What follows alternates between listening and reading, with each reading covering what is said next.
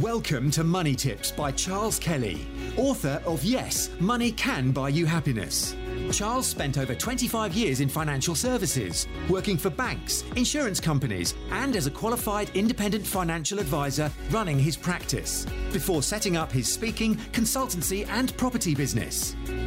Money Tips will help you save, make, and accumulate more money, whether you are a business owner, entrepreneur, employee, or still searching for your vocation. Hi there, and welcome to UK Property Talk. Today I want to tell you that house prices in the UK have fallen for the first time in over a year, according to Halifax's report. This is Halifax, one of the biggest lenders in the country, who report on their data, just like the Nationwide do, and their data is showing a slight dip. Now, it is a slight dip. It's only down by 0.1%, but it is significant that prices are starting to slow. And yes, last week I reported that transactions were slowing down. Transactions means the number of sales, and also agents are reporting that the number of inquiries, that the number of offers over asking prices are also slowing down. Now, this might not be huge, but we've seen prices going up and up and up month on month for quite a while now, and now we could be seeing that the effects of the higher interest rates from the Bank of England, they've increased rates now for the sixth time to 1.75, the cost of living crisis, and I think general overall confidence. People have to feel confident in the market. They have to feel confident that, things are going well, their job is going well, and that things life in the garden is rosy before they commit to doing things like buying a property or buying an investment property. So that's all things I want to talk about today. Now, the average property now in the UK is worth 293,000. The strongest growth was in Wales again, up 14.7% on the year. But, this is a yearly figure. And also the UK economy, it was reported today, shrunk slightly in the second quarter. So we could be heading into a recession. I think we definitely are heading into recession. So the average price of houses dipped in July for the first time in a year. This is according to Halifax, part of the Lloyds Banking Group. The annual rate of growth eased to 11.8%. That's down from 12.5% previously. So we are seeing a bit of a slowdown. And as I said, according to HMRC data, they showed that sales were down 55% on 2021. And that's a slight distorted figure because in that time, we had the stamp duty panic that, there was this stamp duty holiday brought in by Rishi Sunak, who I met yesterday, actually.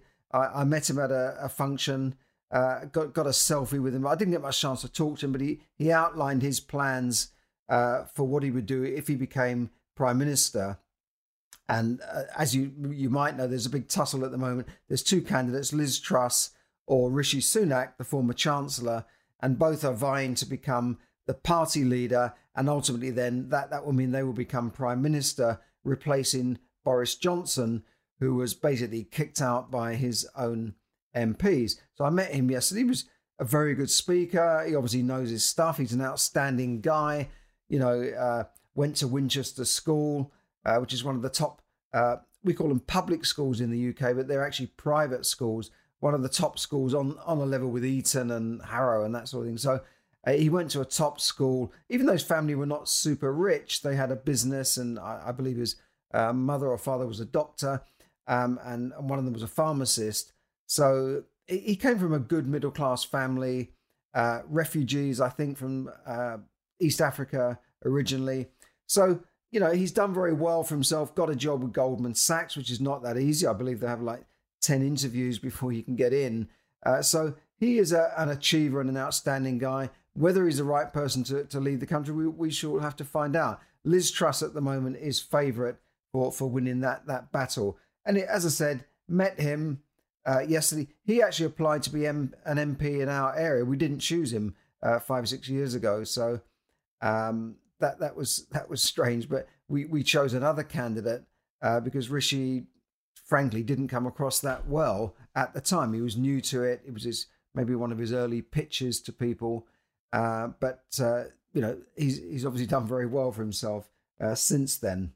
So the Bank of England has raised rates to 1.75. That's obviously hitting the market. I've just had a deal fall through myself because the guy's mortgage lenders are just taking forever, and now they want him to wait for a while. It's very strange because up until now, you could get mortgages for buy-to-lets, which he's getting, fairly easily. They're just bang, bang, bang coming through. Now he's been trying to get this mortgage for 5-6 weeks, and now they've told him, no, he's got to wait 3 to 6 months. This is the way things are going. Things, as I said, things are getting tighter.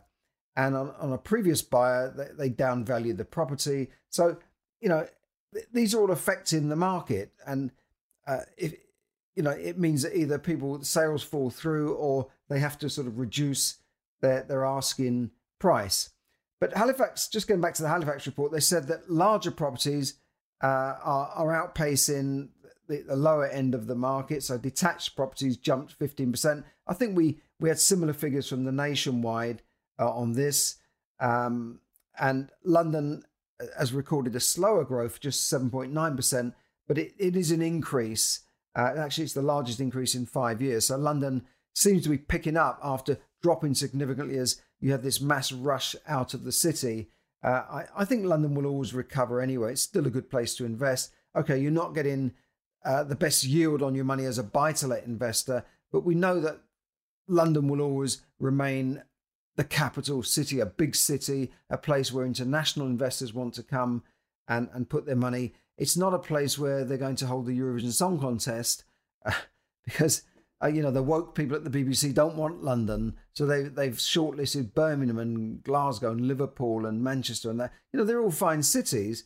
But, London is really the only big city that I think is big enough to host a major event like that with in terms of, the availability of hotel rooms, venues. I mean, you've got iconic venues like, the O2 and the Albert Hall and Wembley. You've got so many different choices in London, and you've got the accommodation and the facilities, the transport links, and facilities for people to do other things when they are here.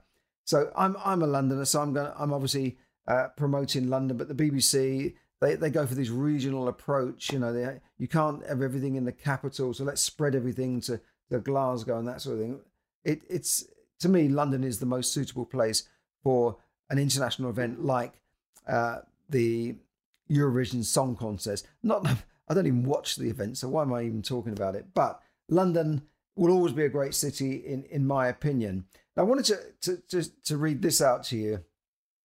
This is the Halifax's managing director, Russell Gailey, and this is what he said. Now, these people are notorious for never talking down the market. They always talk it up, and what he's said is, it's just, well, I'll read it out to you. He said, looking ahead, house prices are likely to come under more pressure, that means go down in English, as the market tailwinds fade further and the headwinds of rising interest rates and increased living costs take a firmer hold. What a load of crap. I'm sorry. It's just gobbledygook, isn't it? I mean, what is he really saying? He's just saying that, yeah, prices are likely to come under more pressure, go down, and the market tailwinds, which means the winds that push the market up. Like if a plane is flying and it's got tailwinds, it will go faster. So the tailwinds, I've lost it now. The tailwinds are fading or slowing down, which means there's less tailwinds to move the market forward, and the headwinds, which obviously slow a plane down or a ship down, of rising interest rates and increased living costs take a firmer hold. So the tailwinds against market growth will slow the market down. In other words, prices are going to go down. I don't know why they just don't say that, but they don't like to say that because they are a major lender and it's in their interest to keep things moving and talk the market up. But sales expectations for the 12 months have fallen 36% in July, down from 21%, according to the Royal Institute of Chartered Surveyors. They're a bit more truthful here. And this was before the Bank of England increased rates last week. And they're saying that Britain's housing market, like and many other rich nations, boomed during the pandemic, but people sought more space, etc. We know that, but things are changing, and they're saying contributing factors are higher interest rates and of course the cost of living crisis. Now we've got a cost of living crisis here, which is affecting people. Fuel prices are, as I said in my very last video, gas and electricity bills could go up to £4,000 to £5,000 a year next year for people. So things are in a crisis, and businesses are finding it tough. The UK economy has shrunk in the last quarter, so we know this. But in many parts of the world, people are starving. I think the UN reported that 500 million people could starve to death in the next year. This is, much more serious for people in the third world. And you look at Sri Lanka; it's a failed nation. Things are, this was the nation that was going to be the boom, jewel in the crown and that sort of thing a couple of years ago. Now they haven't got enough food to eat. They haven't got enough fuel. They haven't got enough currency reserves to buy fuel, and they're tied in very heavily with China. But getting back to property, half of the agents reported that the average selling price is no longer exceeding the asking price. So people are not paying more than the asking price. This is for properties up to 500,000, and vendors with property at over 1 million are having to reduce the asking price. Now, a year or so ago, asking prices were just going up and up and up, and people were advertising properties say we want in excess of the asking price. And if you offered the asking price, which would normally be accepted, they said, no, we want more than the asking price. So they asked for a price, and then they said, no, we don't want that price, we want more. I don't know why they didn't ask for more in the first place, but that's what was happening, and people were going on a waiting list. But now properties are failing to reach the asking price, and in some cases, asking prices are coming down. I've certainly seen this in the London flat market, definitely, but it's happening now to all sorts of properties. Now, incidentally, talking about prices, Open House South Herts, my own estate agency, we have properties up in the northeast where you can improve the yield on your money, yields of 10 to 15%. We've got properties advertised from £20,000 upwards, and certainly houses from £30,000 upwards. So check out that Facebook page. Now, as I said in the headline, the UK economy has shrunk in the second quarter by a small amount, 0.1%. But we're not officially in recession, according to the Office of National Statistics, because we had slight growth in the first quarter, unlike America, which has had 2 consecutive negative growth quarters. But most people are feeling the pinch. We feel like we're in a recession.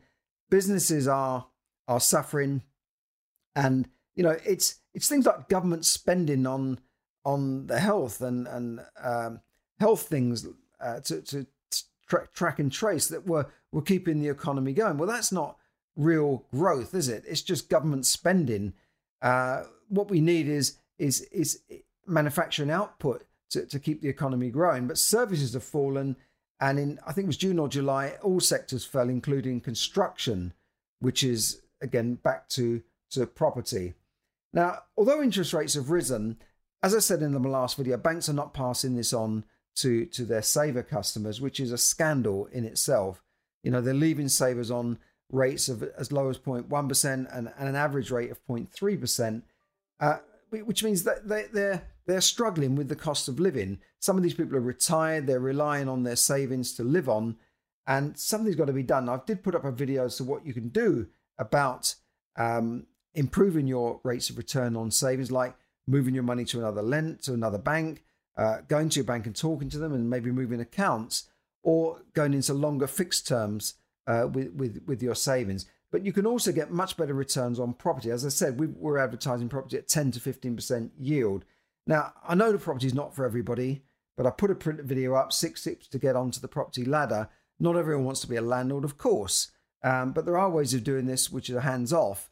But if you want to find out more, if you are one of those people who want to find out more, I'll put a link up to some free training next week, Beginners Property Secrets. I think it's on Wednesday evening.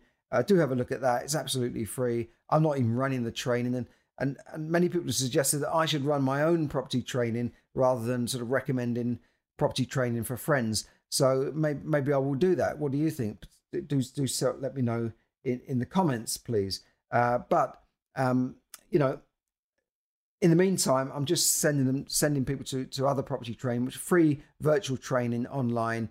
And you can find out how to get started in property and learn from the experts that have made, frankly, millions in property over the years. Now, finally, thank you for liking and sharing my videos. I appreciate that. But also thank you for subscribing. On YouTube now, I've doubled my subscribers in the last few months. I'm over 2,000 subscribers now. So thank you for your support. Thank you for the thumbs up and the likes and everything, including, if I share this to Facebook. Thanks for all those likes and comments and support. I do appreciate that. So do keep those coming in. So in the meantime, have a great weekend. Have a great week ahead. And I will speak to you again with updates from Charles Kelly Money Tips podcast, which you can find on video, iTunes, and lots of other places. Thanks for listening, and bye for now. Thank you for listening to Money Tips. For more tips and information, visit moneytipsdaily.com. The information given in this podcast is for your entertainment and should not be construed as financial advice. As always, take independent financial advice before making any investment decisions.